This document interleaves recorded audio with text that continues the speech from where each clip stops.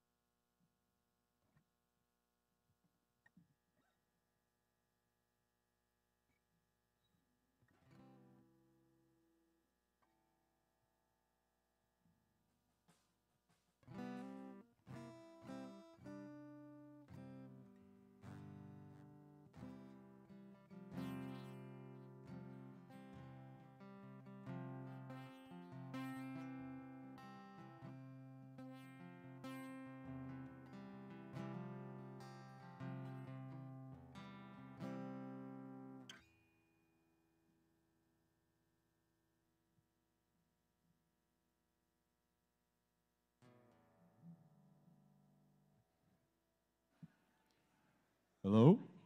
There it is. Morning. Good morning. How y'all doing? Good. Good to be with y'all. Good to see you. Everybody had a good week.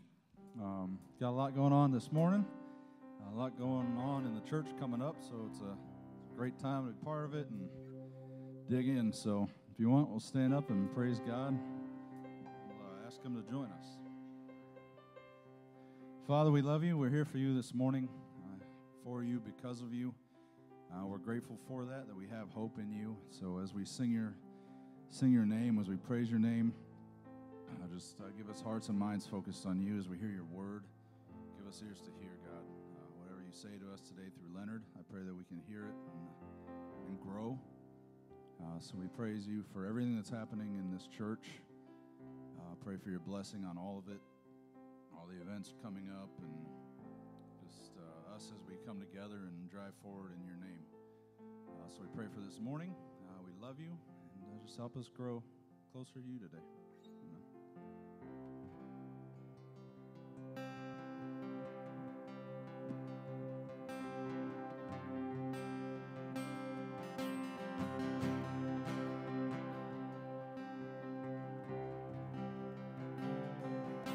Do you feel the world is broken?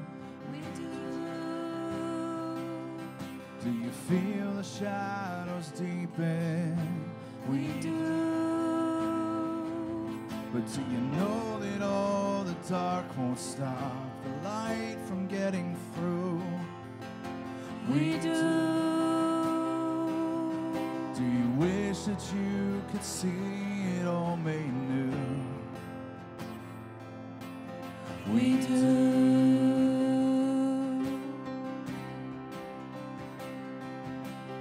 Is all creation groaning? It is. But is a new creation coming? It is. Is the glory of the Lord to be a light within our midst? It is. And is it good that we remind ourselves of this? It is.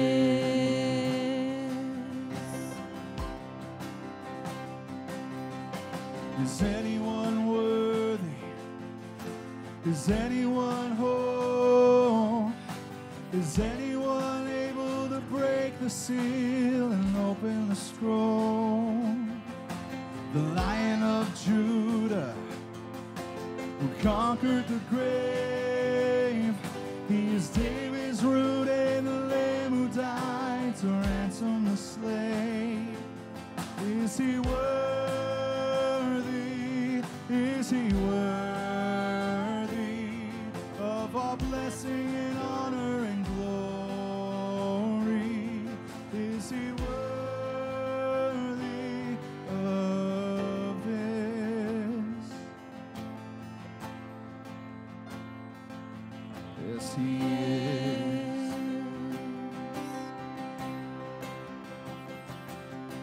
Does the Father truly love us?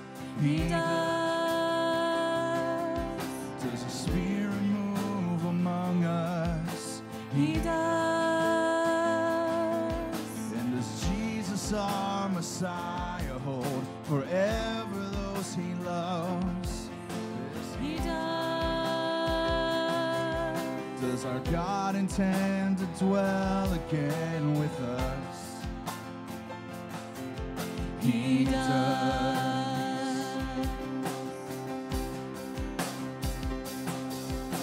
Is anyone worthy? Is anyone whole? Is anyone able to break the seal and open the scroll? The Lion of Judah, who conquered the grave, He is David's root and the Lamb who died to ransom the slave from every people and tribe, every nation and tongue. He was made as a kingdom and priest of God to reign with the Son. Is He worthy? Is He worthy of our blessing and honor and glory? Is He worthy? Is He worthy? Is He worthy of this?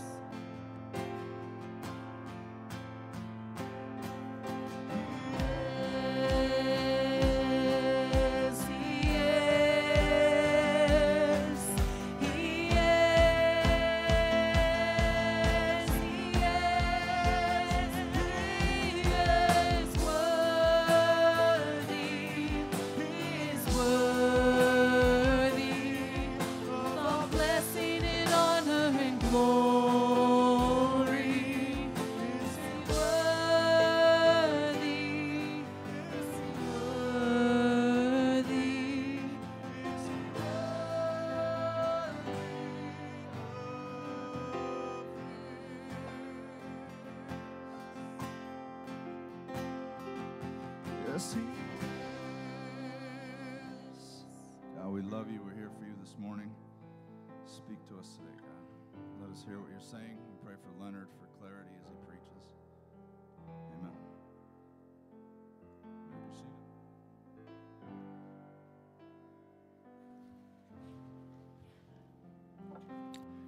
I don't know about you, but I just love that song. It's just a wonderful precursor of coming attractions when we think about that gathering around the Lord's throne when it's all done and our work here is finished, and we can know that everything that needed to be made right is made right and it's all settled, which is good. But in the meantime, we got work to do.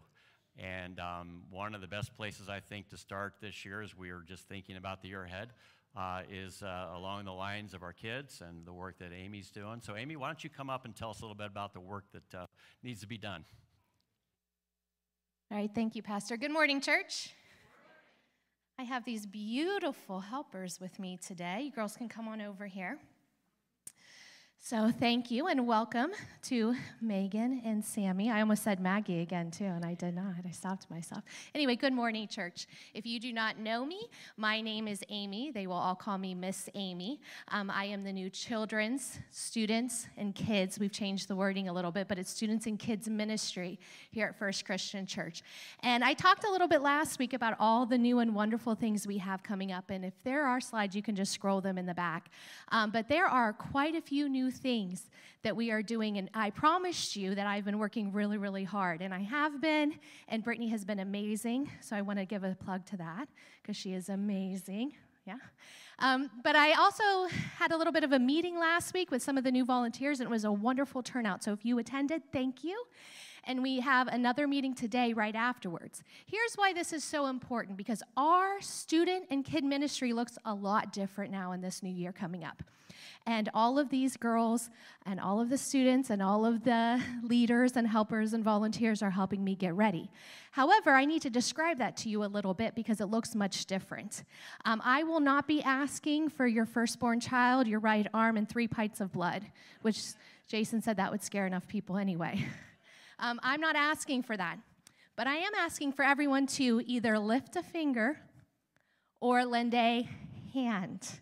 You might only be able to lift a finger once a semester and help out and sign up for just one time, and that's okay. You might say, hey, I'm all in, I have lots of time, I can lend a whole hand.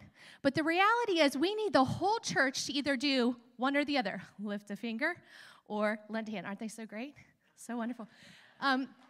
But it's going to be you signing up. I will not sign you up. It will be everyone signing up. Right now, there's only 56 spots from now until Christmas that we need someone to sign up for on a Sunday morning or a Sunday afternoon. That's not very many. Good news, there's more than 56 people here already. So today, you will have received one of these cute little hands. On the back is a description of our new ministries and the logos and the branding that goes with them. But everyone has a little bit of a helping hand to lift a finger or lend a hand. Now, all you need to do is put your name and your information and then check. If you need to check one finger, that's wonderful. We thank you. If you can check the whole hand and say, hey, I can help in all of these ways, thank you. There is a way for every single person to serve in this church. There are 2 new signs in the back for our 2 upcoming events, the Ice Cream Social and the Fall Fest. So it might be that you can bring marshmallows, or you can bring cider, or you can bring ice cream. You can lift a finger and help out with one of those, or you can lend a hand and check all of them. Whatever works for you, but I need everyone. Here's the reality. I am here, and I'm very, very thankful, and I do not take lightly that God has called me here and that there have been many prayers to get me here, and I'm thankful for that. But here's the reality. Can you hold this for me real quick, Sammy? Thank you.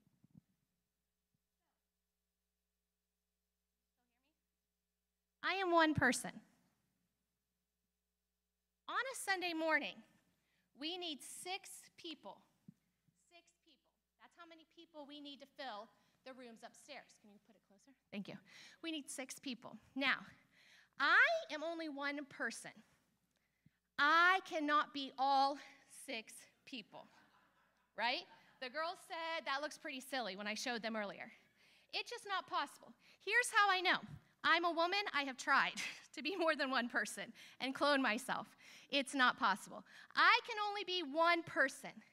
I need at least 5 people every Sunday to lift that finger and lend a hand and help make our kids and student ministries a success. So today, if you have 10 minutes after service, please stop in the parlor and see me. And then you can see what this is really like. This is really doable for all of us to unite together. Because this generation, look, they're wonderful and they really deserve it. So please sign up. If you cannot attend the meeting, that's okay. Just turn in your little paper. No threat. I might have them begging in the back. Can you beg a little bit, please? Please, please, please. Bat a little eyes. Before you leave. Or we might knock it on your door and show up at your house. I'm just kidding. But just turn this in and help us really make this year a wonderful new success here at First Christian Church. So thank you, church. Thank you, girls.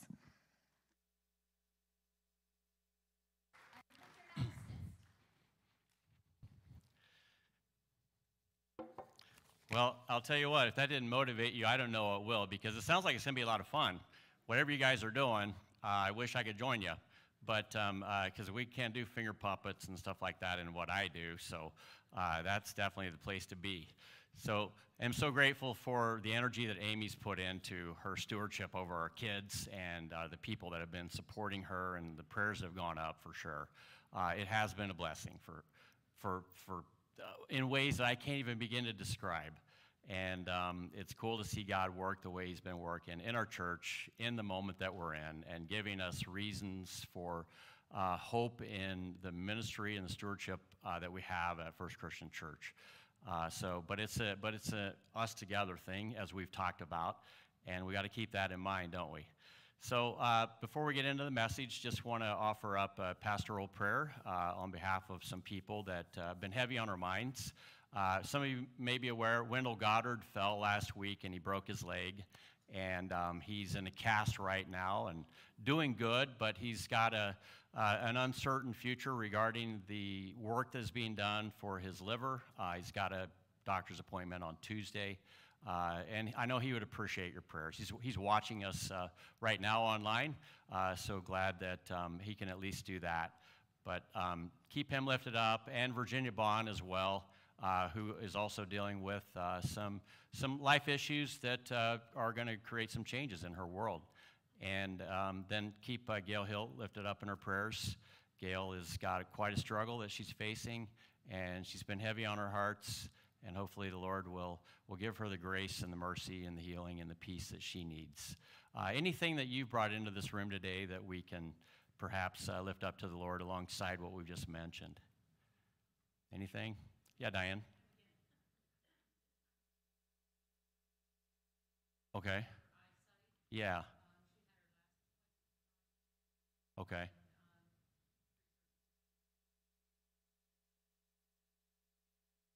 Okay.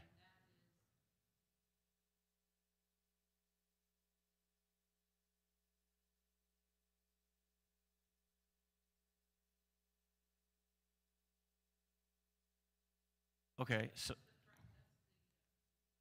Okay. Good. Mm-hmm.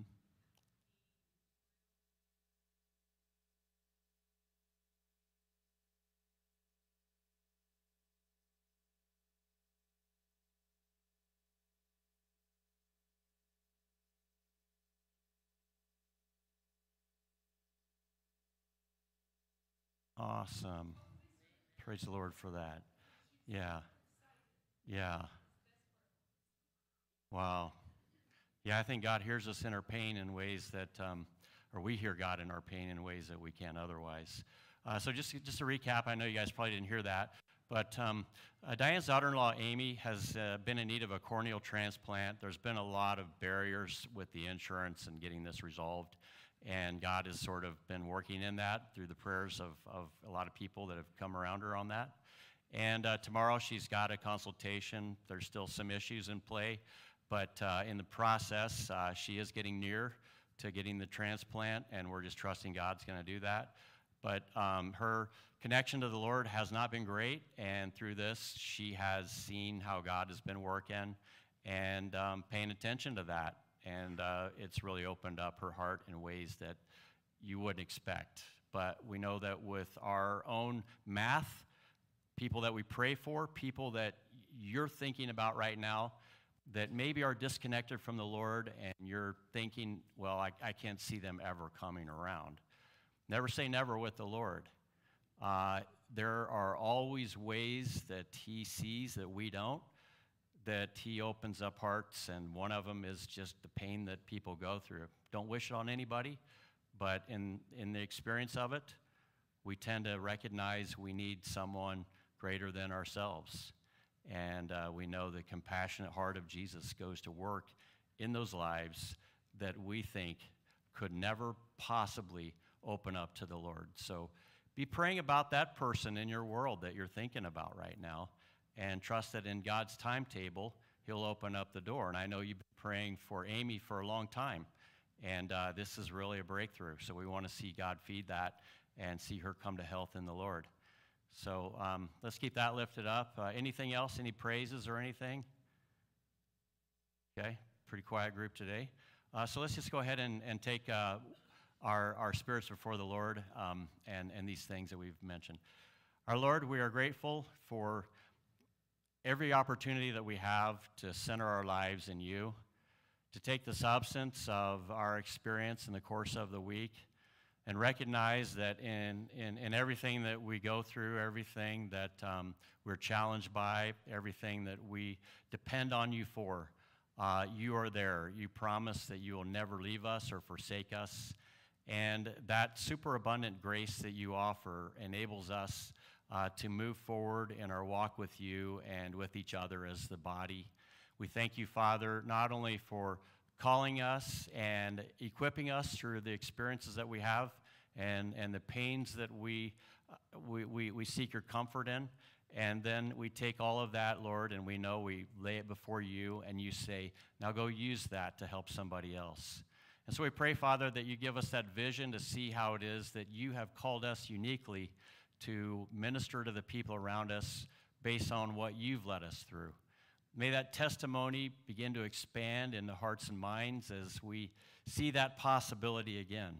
And I do pray for loved ones in connection to everyone in this room and those who are gathering with us online that are far away, that somehow in the course of their own experience, they will hear your voice and that they will be open to it, and we can see that change.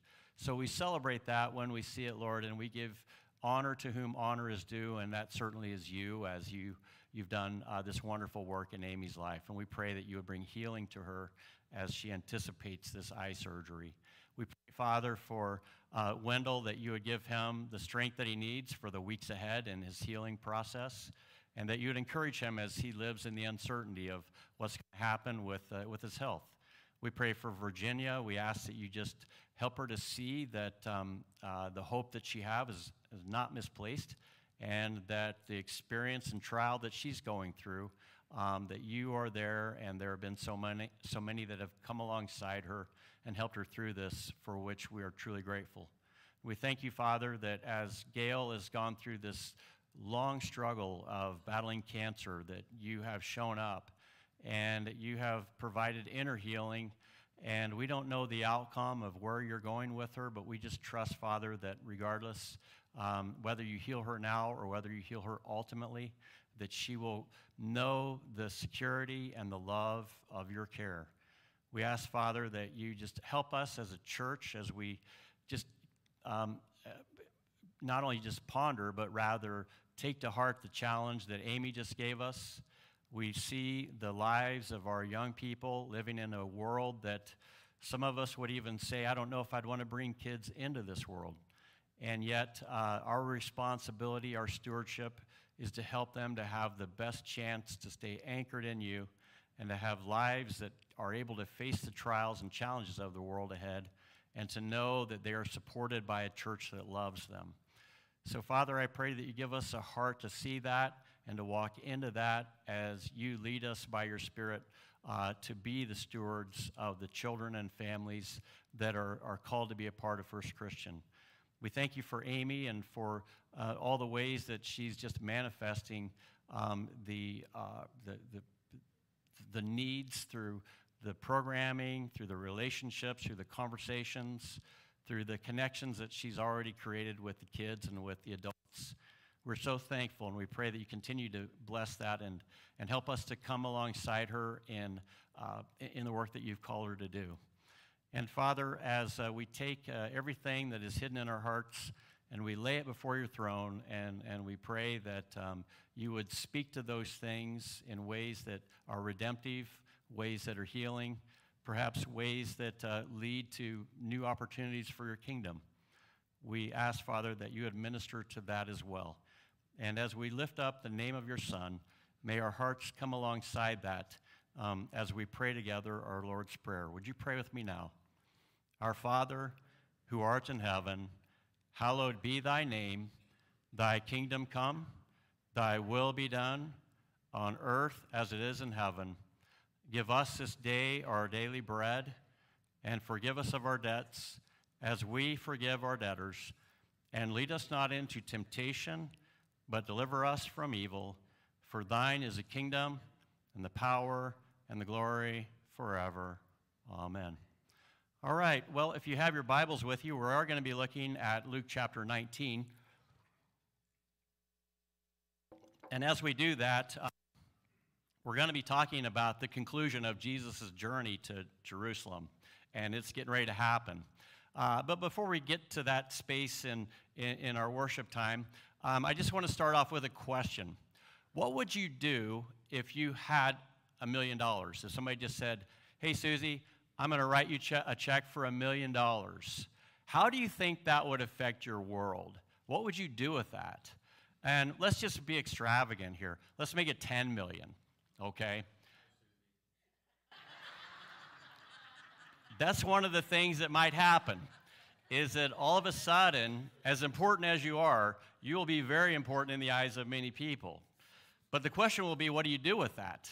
And will that affect the way your world is functioning as it is, as you come to know it and enjoy it in your relationships and the way that God's provided and all of that? And my guess is if you were given $10,000 or $10 million, there is a whole lot of possibilities that would emerge from that in your mind. But alongside that are a whole lot of challenges. And I would say problems that are potentially insurmountable.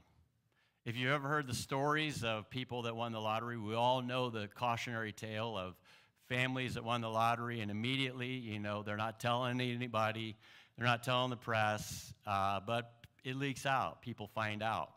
And then you hear in the aftermath of the outcome after 4 or 5 years, what happens when you are given that and it doesn't end the way you ever thought it would.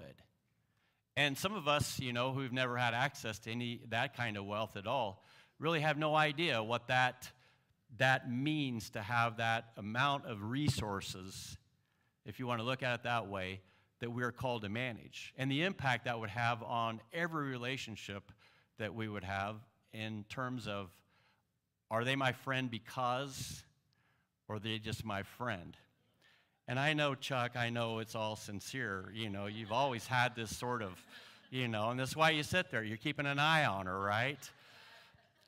But you do start to question everybody's motives. And so what it does is it stirs up a lot of things in the hearts of people in ways that most of the time you don't see that come to the surface. And there are some people that would just say, I don't want it. Some people might say, I'd give it to the church. And then I've actually heard those stories where people get that money for the church, and then all of a sudden everybody stops giving. And then everybody's fighting over what to do with that money. And what is supposed to be a resource and a blessing becomes, in fact, a curse. Now, why is that? Because somewhere along the way, there's a gap between managing, our checking accounts, our saving accounts, perhaps our retirement accounts. And we're always thinking, well, I just barely have enough to, make it through the day or the week or the month or the year, and retirement is going to be tight to a place where you have everything you need and beyond taken care of. There's something about moving from one ability to another ability that if you just jump from one to the other, it will not work, right? But if you learn over time to manage and invest and to go through failures and successes and just the experience of learning to manage your wealth, it seems like it gets better as you get to that place. And a lot of people I know who maybe have that kind of wealth, or I say a few people, maybe one, and some other people I've heard about. But let's just put it this way. What I'm aware of is that some of them just kind of live the life that's a middle-class life that they came out of. For some reason, they've managed to keep that resource, to use it well, and to, in the end, not really change on the inside or the outside the relationships that they have. Now, if you can just take that experience that we've seen play out tragically and imagine what Jesus is doing when he is taking something that really has the effect of the most profound, richest resource that human beings could ever have, and that is the gift of salvation that we have in him, the gift of eternal life, the promise of claiming us from an adversary who's trying to kill us, and the hope that one day everything will be made right in our world that we are chronically struggling with.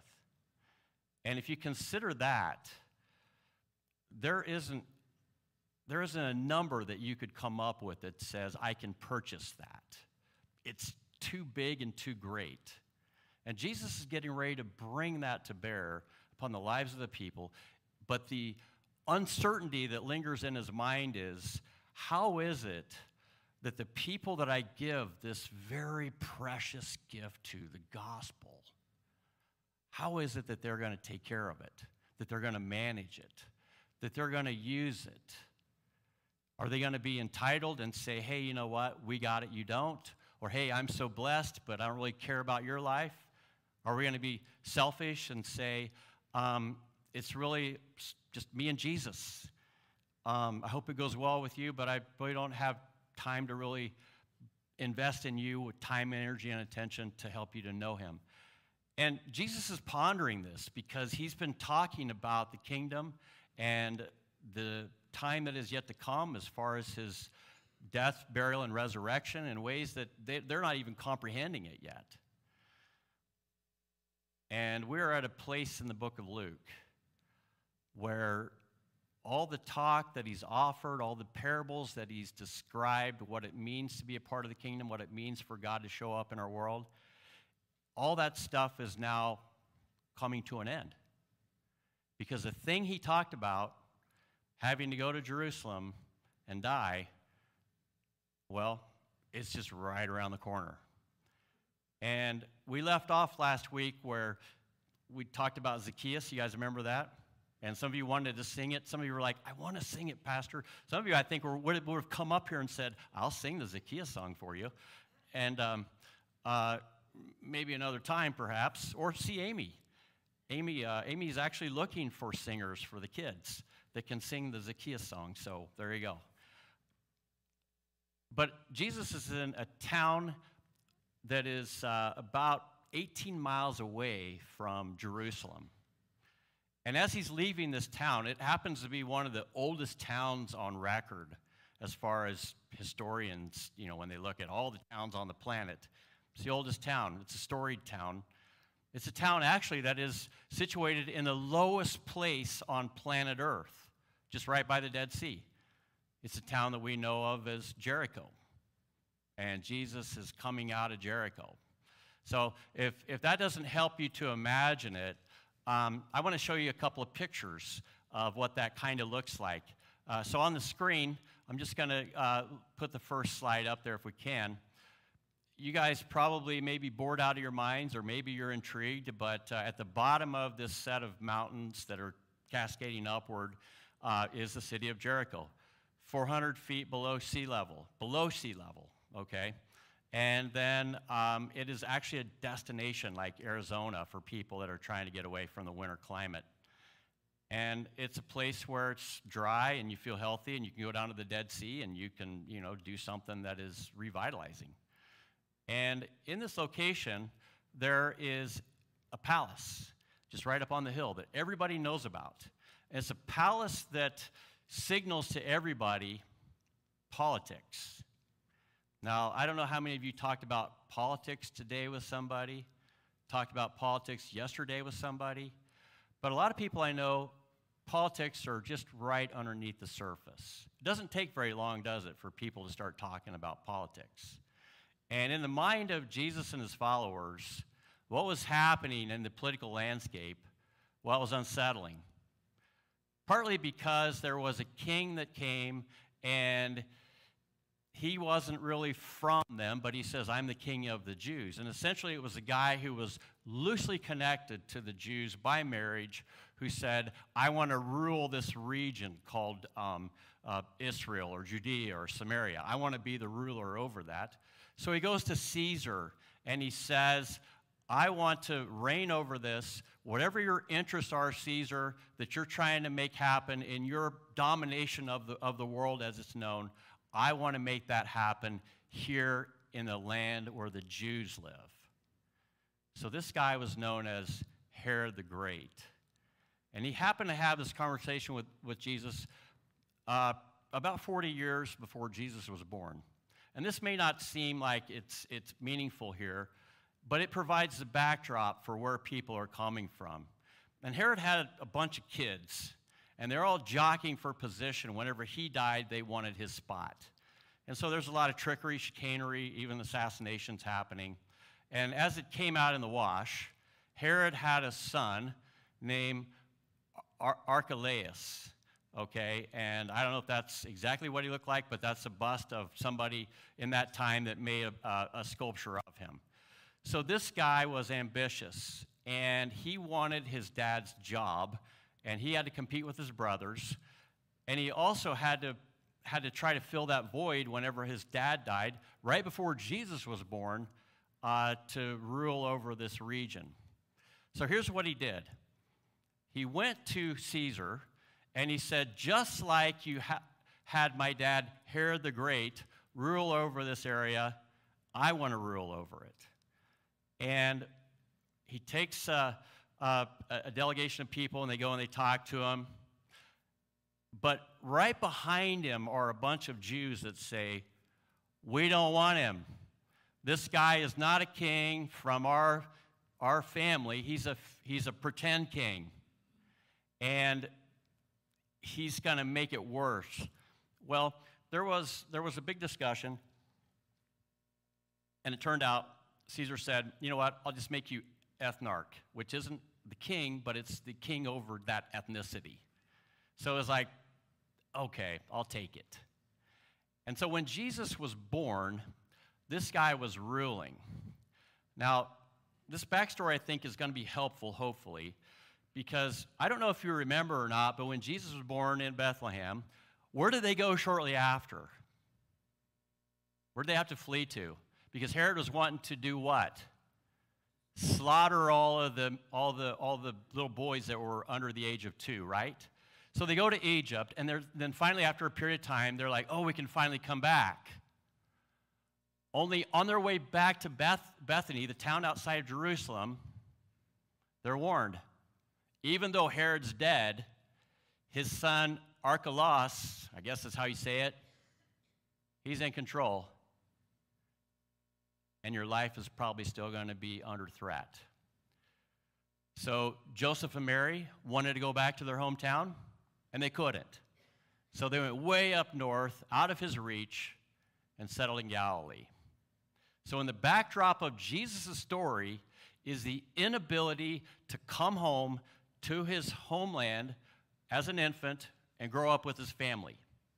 Okay? Now let's fast forward 33 years. Jesus is coming out of Jericho. He's on his way to Jerusalem as the king, as the Messiah, as the one who's going to now rule, but in a way that no one really expected. And Jesus knows all this stuff. So they're heading up this hill, which, let me just show you another slide to kind of give you a little bit of frame of reference.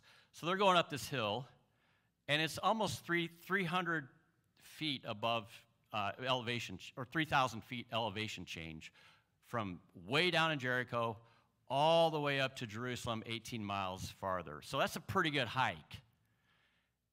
And on the way up there, he starts to tell a story. And if you ever told stories, a lot of times you tell them in a way that people can relate to the things that you're talking about.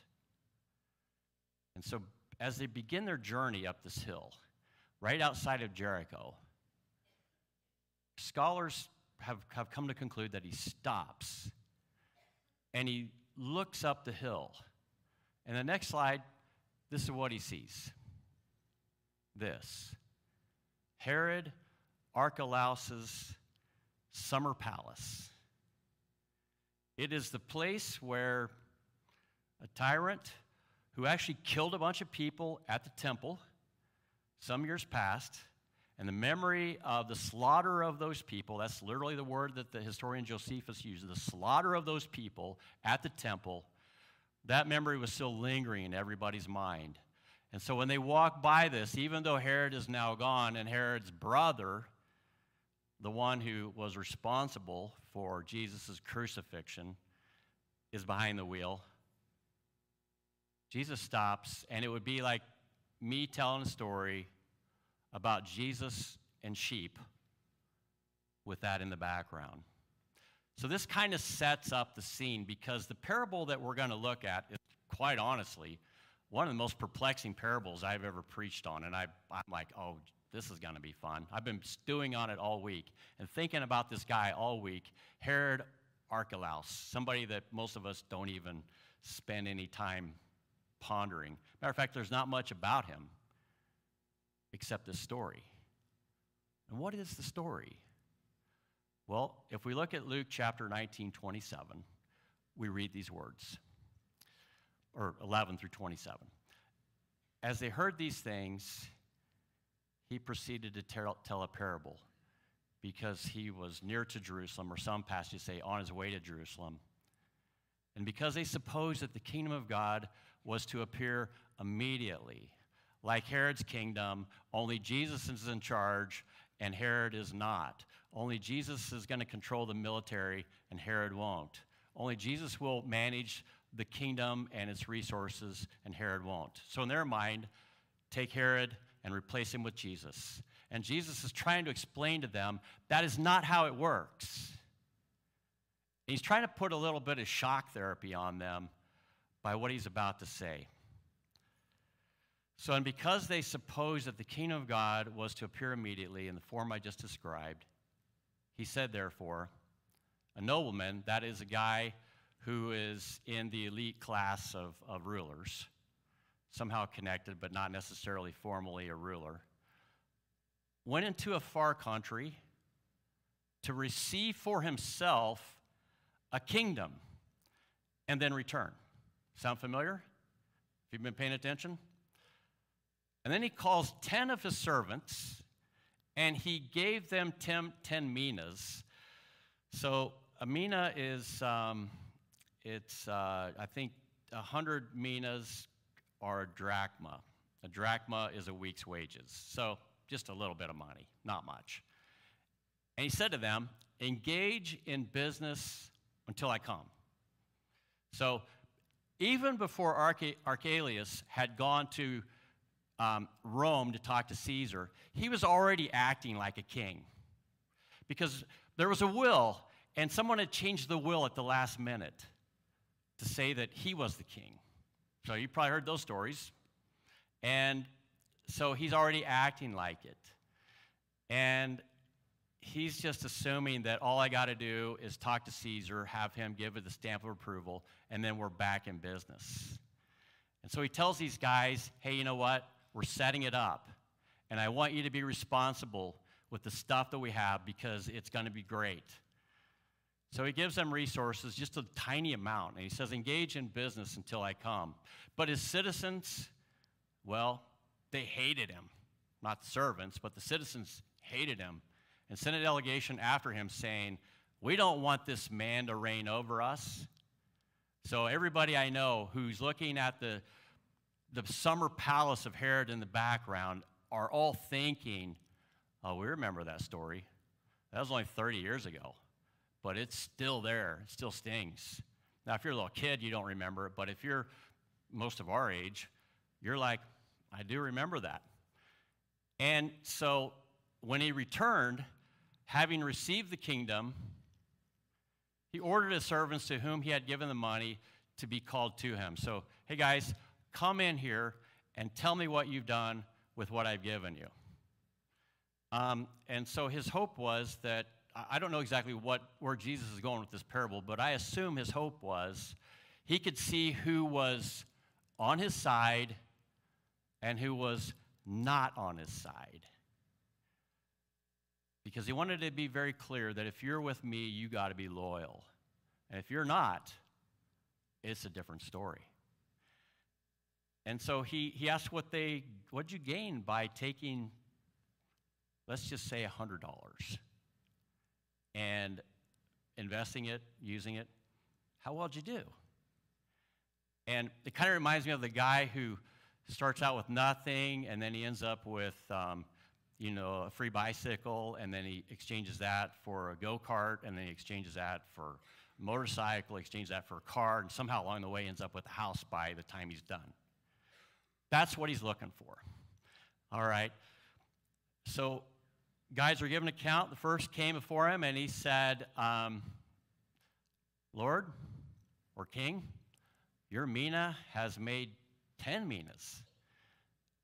And he said to him, Well done, good servant. Because you have been faithful in very little, you will be given authority over 10 cities. I know I can trust you. And then the next guy, he came and he said, Lord, I've got 5 out of this. He said, that's pretty good. I need somebody to help me manage this. I'll give you 5 cities. And then another came of the 10 saying, Lord, here's your mina, which I kept laid away in a handkerchief. For I was afraid of you, because you are a severe man. You take what you do not deposit, and you reap what you did not sow. Now imagine somebody saying that to Archelaus, because basically he's hurt his reputation, he's fearful of him, and his response is, hey, you know what? If I invest it and I lose it, I'm dead. At least if I give it back to him, maybe he'll let me live. And he said to him, I'll condemn you with your own words, you wicked servant. You knew that I was a severe man, taking what I did not deposit and reaping what I did not sow. Why then did you not put my money in the bank, and at its coming I might have collected interest from it? And he said to those who stood by, take the mina from him and give it to the guy who has 10 already. And they said, well, that's not fair. He already has 10 minas. And then he says, I tell you that everyone who has more will be given, but from the one who has not, even what he has will be taken away. But as for these enemies of mine, because with this guy, if you're not for me, you're against me. But as for these enemies of mine, who do not want me to reign over them, bring them here and slaughter them before me. Now, I don't know if you've ever read the story. If you've been a believer for a while, maybe you've read the story and you're like, that's harsh. First of all, he's not a trustworthy leader. And then he's basically going to a place and saying, hey, make me king. And then he's coming back hoping to have all of this power that will result from that.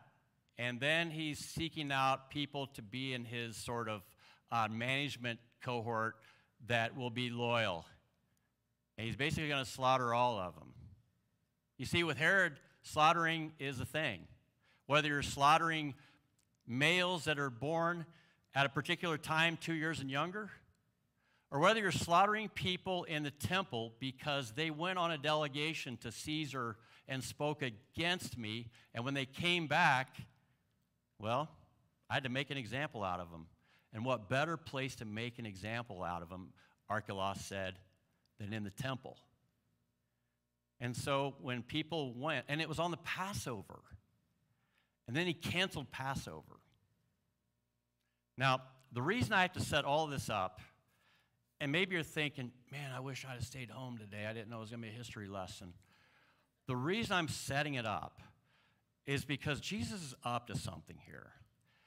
First of all, he's been saying time and time again that my kingdom is going to be different. It's going to be peaceful. And we know that because in the next week, he's going to ride into Jerusalem, not on a war horse, but on a donkey that is a signpost of peace.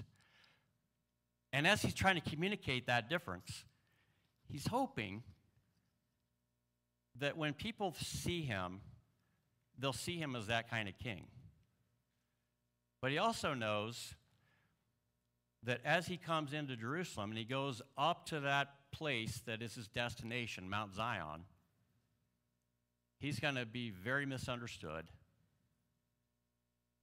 But even beyond that, the people that God had called to be faithful representatives of his purposes, beginning with Abraham, through Moses, all the way through King David, and finally the people that we know as the Jewish people who settled back in the Holy Land after they were in exile for disobedience. And they rebuilt the temple. Those people were hoping that there'd be a day when God would return to the temple. And the glory days of David and Solomon would return. They're waiting for the Messiah. And the Messiah shows up. But it's not in a way that they ever imagined. It's not in a way that says, I'm a political Messiah. I'm going to have the best army. I'm going to have the best military arsenal. I'm going to have the best of everything, and we're going to take on the world. That was what they hoped. But Jesus comes, and it's almost a joke. Because he's getting ready to be crucified, and the charge is, you're the king of the Jews. And Pilate's like, huh? Where's your military? Huh? Where's power and influence? Whatever. I'm done with this. But back to before the event, Jesus is anticipating that he's going to be rejected. And so he goes up this road in anticipation of a confrontation. And he provokes it because shortly after this, he triumphantly enters into the town on a donkey. He goes directly to the temple, and then he just starts throwing tables up, and he starts yelling at the money changers, and he creates total havoc. And people are like, what is he doing? And essentially, Jesus is trying to show us, and as we look backwards at the story, it makes sense now, that God is very upset with the way his people have represented his purposes to the remainder of the world and even their own kind. So you got backtracking, guys like Zacchaeus, who says, I want to be a part of the things of God, but the people of God are keeping me away from it. So I'll just be a tax collector. You got a guy that's born blind who wants to see God not only with his eyes, but in his spirit, but has been disconnected because the temple complex people said, we don't allow your kind here. There's a prodigal son who comes back after the prayers of his father finally, in their own timeline, manifest in his repentance. And the older brother says, why are you letting him back in? And there's all these reasons that Jesus has provided along the way that describe the disconnection that people have between themselves and God, and for many reasons having to do with the way the religious establishment, rather than opening up the door and the path to God, said, we have all these rules, and we've neatly defined them, and we've neatly defined who God is, and you can only come under these conditions. And most people said, those conditions are way beyond my ability to meet, and they felt shut out. So when Jesus goes to Jerusalem, he's making a bold statement to the Pharisees, the Sadducees, the priests. The way you've been doing it has not been in alignment with God's purposes. And there has to be a reordering of things. And all the teachings that we've been talking about for months on end about the kingdom being different, about people being made in God's image rather than a pecking order of power and who's where and who can jockey for position, but rather all of us being made in God's image, but having different and unique giftings for the body and using them as we're called together, working in alignment and in harmony under the lordship of Christ. All these rules that society has set up that says this is the way it is. If you're not good enough, or you don't have the right connections, or if you don't have the right appearance, you don't matter. And Jesus invalidates all that by saying, in the kingdom, you do matter. Now, I know when people come to church here, one of their first thoughts is, well, I know I'm not good enough to be there. And one of my greatest fears is they'll come in and they'll feel like, well, these people got it together. And if I just get together, I can probably come more. But what perhaps you don't realize is that we're here because none of us have had it together. We're in the process of getting it together in Christ, but only in Him. And there's a humility that comes with that says, hey, we want you here because we are the island of misfits by the definition of the world. We are the people that God has said, I'm calling you.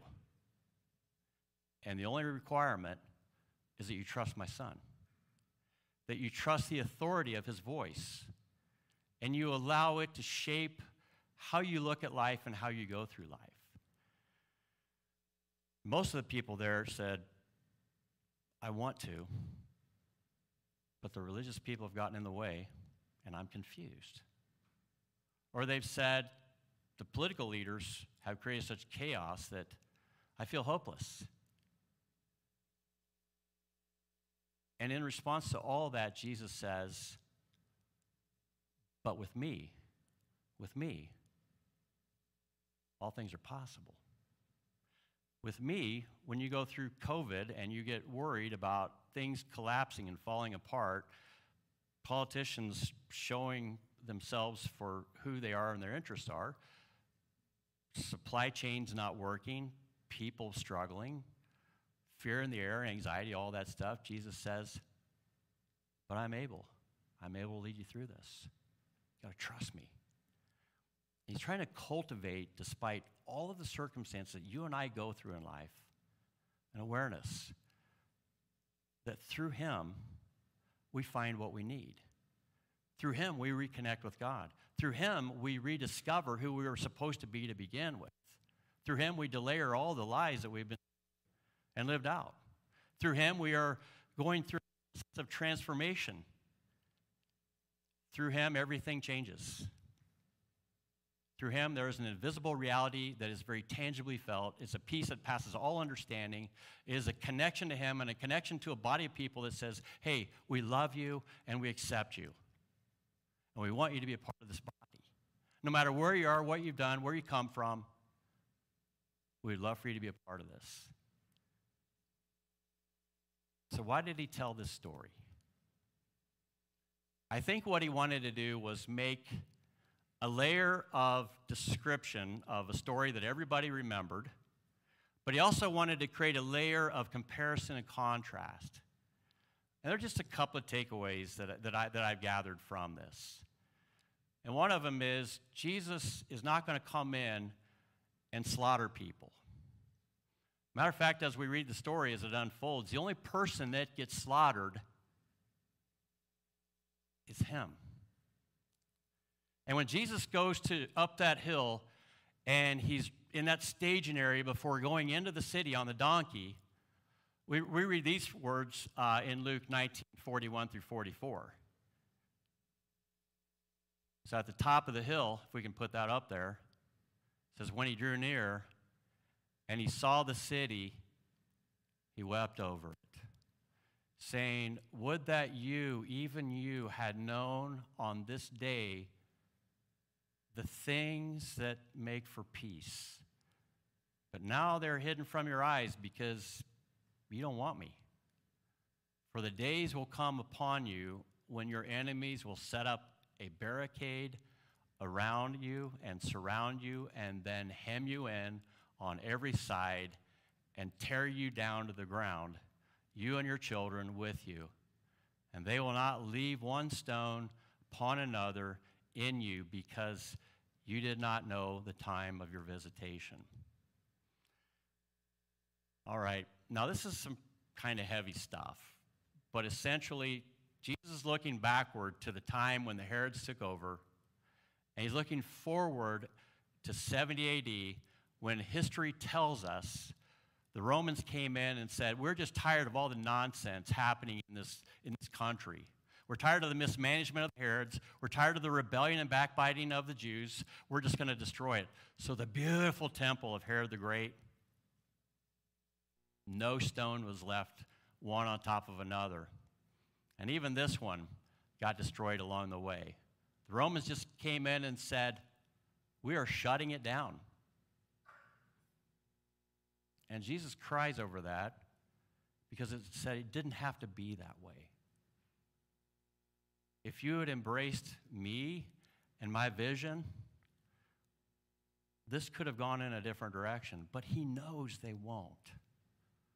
And he's trying to unsettle them. Have you ever had something happen to you where you're like, yeah, I knew I needed to think about that or process that or pay attention to that. Now I'm in a crisis, and I have full attention, and I have to do something about it.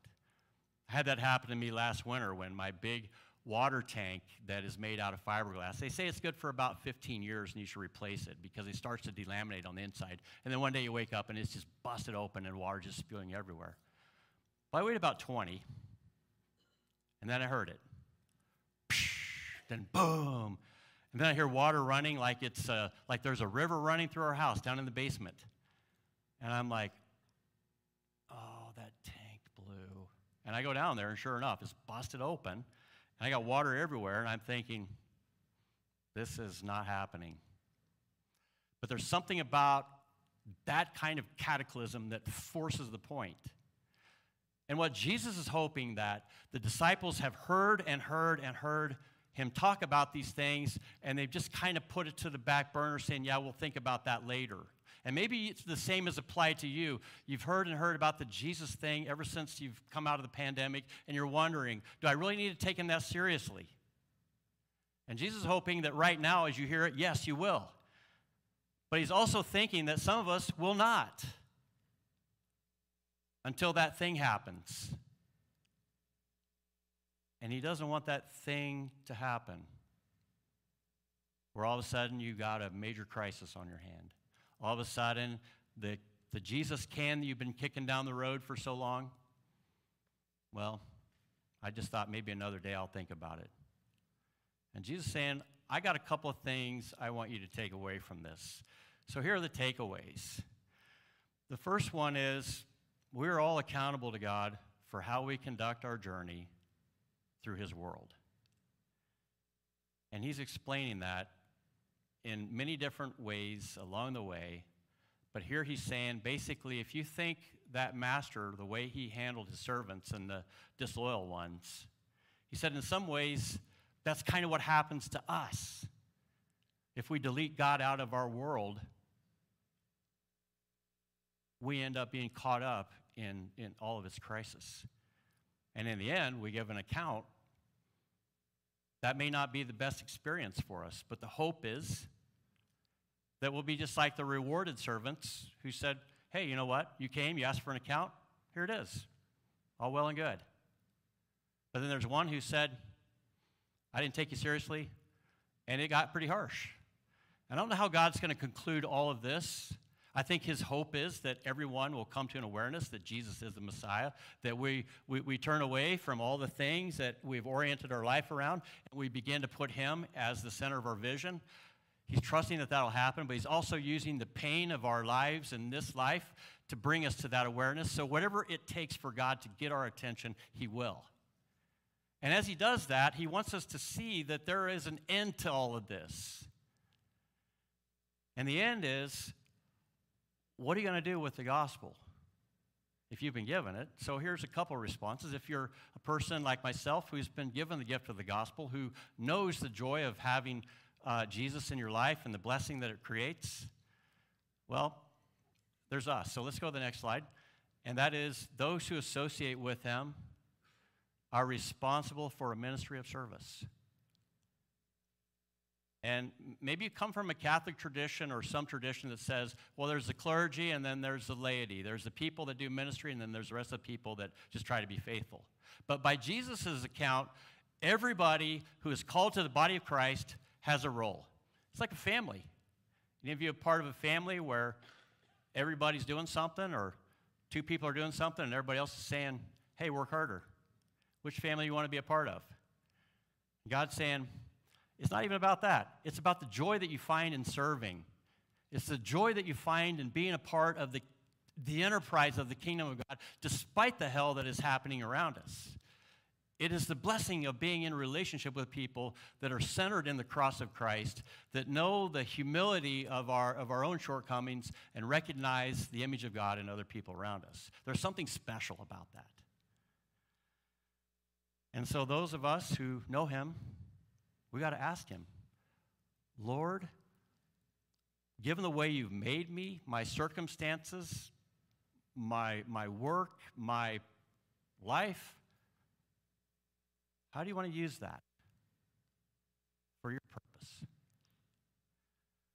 And then there are people who haven't learned to trust him, who maybe are kind of like that wicked servant, but necessarily wouldn't say, I'm wicked, because the servant actually did what the Jewish Mishnah said to do. Hey, you know what? If you get some money and you don't want to go anywhere, bury it in the ground. That's what he did. But Jesus is saying, no, that's not what I want you to do.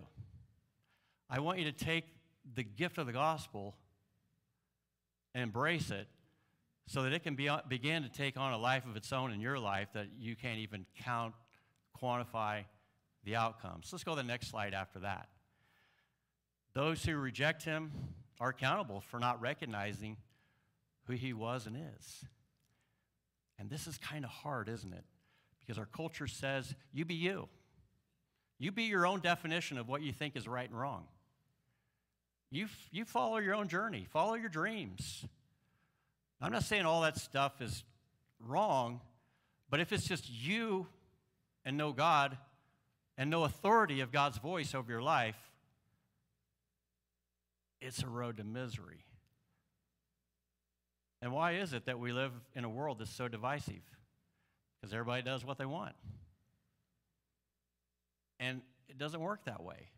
There has to be an overarching voice that says, hey, you're free to serve. You're free to live in me. You're free to do so much, but it is under the authority of my voice. And we have to learn that, don't we? We have to learn to hear his voice and say, what do you want me to do? And we have to learn to trust him, even when we feel like doing something different. And believe me, I think we've all been there. And when we are tested or challenged or tempted to do something different, Jesus is saying, I know where that road goes. And you don't always have the ability to see the outcome. But I know the beginning from the end. And I want to tell you, even though my way doesn't always make sense, it is the only way. And if you decide, hey, you know what? I like the narrative that the world says. I like that script. Hey, do your own thing. You'll end up being empty and alone and just walking in a circle in your own selfishness. That's how it ends. And Jesus says, I don't want you to be empty. I want to fill you. I don't want you to be alone. I want to put you in a community that goes on forever. I want you to be satisfied in every way that God has designed you to be satisfied. But it's not an easy road to get there because there's a lot of lies that you've got to delayer. And so Jesus takes that whole sick drama of Herod and he says, I just want to take a few points away from that. And one of them is, I want you to be a good steward of what I've been giving you. But here's the last thing. Essentially, it's this. Jesus will reward the faithfulness of those who walk with him. And you maybe think, okay, well, when it's all done and in the end, you know, somebody will get X number of trophies and somebody will get a lesser amount or something like that. I don't know about that as much as how the rewards begin even now. There is so much that is rewarding in being in a healthy relationship with other Christians. There's so much that's rewarding in seeing God work through your life and see people like Amy, that you mentioned, Diane, have the light bulb come on. And all of a sudden you go from an uncertain, fearful, perhaps frustrated person to a calm presence that knows joy. And perhaps in the end, in the new creation, God may be saying, yeah, you're faithful, I'm going to give you responsibility. Don't know, but we know that in 1 Corinthians, can't remember the passage now, it talks about that theme. And essentially it says, if you're in Christ, you'll get there either by escaping the flames, or you'll get there like the guys who invested their stuff and said, hey, you know what? We're on board. We're doing it. And that day of accounting, no worries. We just wish we could do more. And that really is the picture that he's trying to get them to think about on that trek up. If you've ever been hiking, you know that you just think a lot. You're looking at the back of the person's shoes in front of you, and you're just kind of meditating on stuff. And he's saying, we're getting ready to hike up this hill. And this is what I want you to think about, that this is going somewhere, and I want you to be a part of it. That guy on the hill in that palace, he's going nowhere. He just got lucky. But his day will come, and it'll all come crumbling down. But that's not what I'm talking about here. I'm talking about a life lived trusting Jesus along the way, his way. And if you've been doing it for a while, I just want to encourage you in that. And if you haven't been doing it at all, maybe we can help you with the art of learning how to relate to him and to live with him and to live under his care and authority in ways that hopefully will help you to see it. And I'm just praying that God will open our hearts to whatever it is that we need to see in light of this parable. We're going to move into our fellowship around the table. And as we transition to the table from this place across from the palace, Jesus establishes his kingdom. He says, my kingdom is coming in that upper room where he's getting ready the next day to go and be arrested and crucified. He says, my kingdom's already here. It's coming alive. And it's coming alive in me because I'm creating a covenant, an agreement that says, I want you to be with me forever. I want you to know me forever. I want you to see me in your life through the eyes of faith. I want you to know forgiveness. I want you to know how it feels to be justified before the Lord, even though you felt so alienated from him because of what I've done for you. And so when he took the cup and he said, this is the blood that is being shed for the forgiveness of sins. He's looking into their eyes, and he knows they have regrets. He knows that they have struggles. He knows that there are things there that are not what they should be. He said, just bring it here, and we'll keep working on it. And when you see that body that's on the cross a couple of days ahead that you're not even aware of really right now, you can't even imagine, when you see that body, think about this as being broken. And recognize that body was sent here to earth so that you could see God firsthand in me. And thank him. Because of the kind of God that we were able to see is for every one of us. And wants nothing but the best for us, but it can only come through him. And so we see him at this table. We look at the cup, and we think about forgiveness. We look at the body, and we think about him coming into my world, my home, my life. And we thank him. Lord Jesus, bless the loaf and the cup as we remember you, as we thank you, as we seek forgiveness, as we find calling through this, as you move us from this place to ways that we can make you come alive in our world. We surrender our lives to you as we take these elements. In Jesus' name, amen.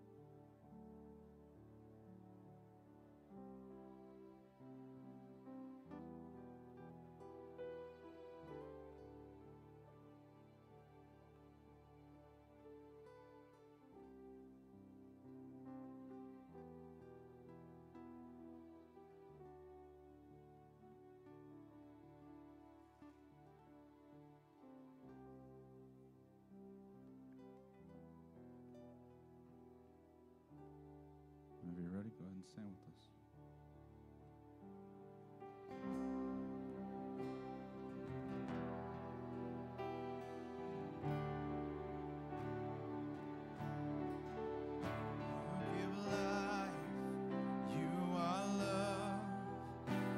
Bring light to the darkness, you give hope, you restore every heart that is broken. Great are you, Lord. It's your breath in our lungs. So we pour out our praise, pour out our praise. It's your breath in our lungs. So we pour out our praise to you only.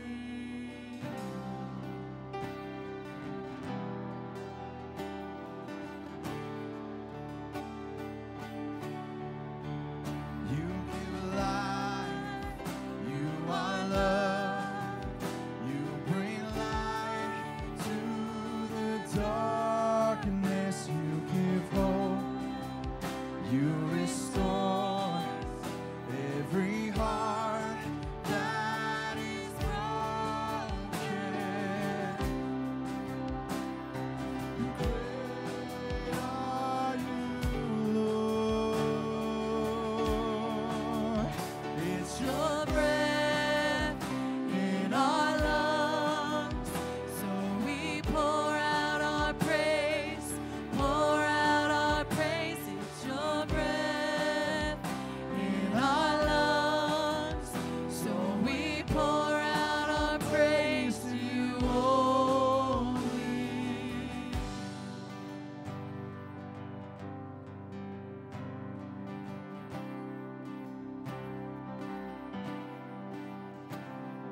And all the earth will shout your praise.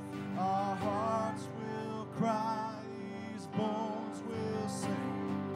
Great are you, Lord. All the earth will shout your praise. Our hearts will cry, these bones will sing. Great are you, Lord. It's your breath in our lungs. So we pour out our praise, pour out our praise. It's your breath in our lungs. So we pour out our praise to you only. It's your breath in our lungs. So we pour out our praise, pour out our praise. It's your breath in our lungs.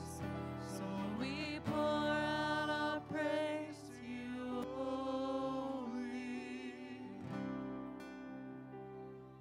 We love you, God. We praise you. We thank you for this time together. Thank you for your word that we heard. We pray that we take it and grow from it. Pray you be with us through this week.